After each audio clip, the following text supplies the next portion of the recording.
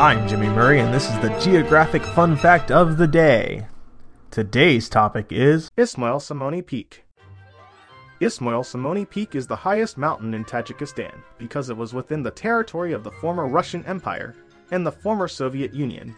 It was the highest mountain in the Russian Empire and Soviet Union before Tajikistan became independent. The mountain is named after Ismail Somoni, a ruler of the Samanid dynasty. It is located in the Pamir Range. When the existence of a peak in the Soviet Pamir Mountains higher than Lenin Peak was first established in 1928. The mountain was tentatively identified with Garmo Peak.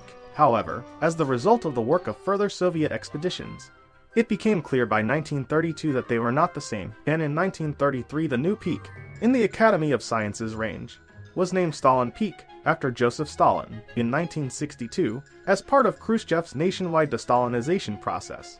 The name was changed to Communism Peak, a name by which it is still commonly known. The name Communism Peak was officially dropped in 1998 in favor of the current name, commemorating the 9th to 10th century Samanid emir, Ismail Somoni. The first descent was made the 3rd of September 1933 by the Soviet mountaineer Yevgeny Abalakov.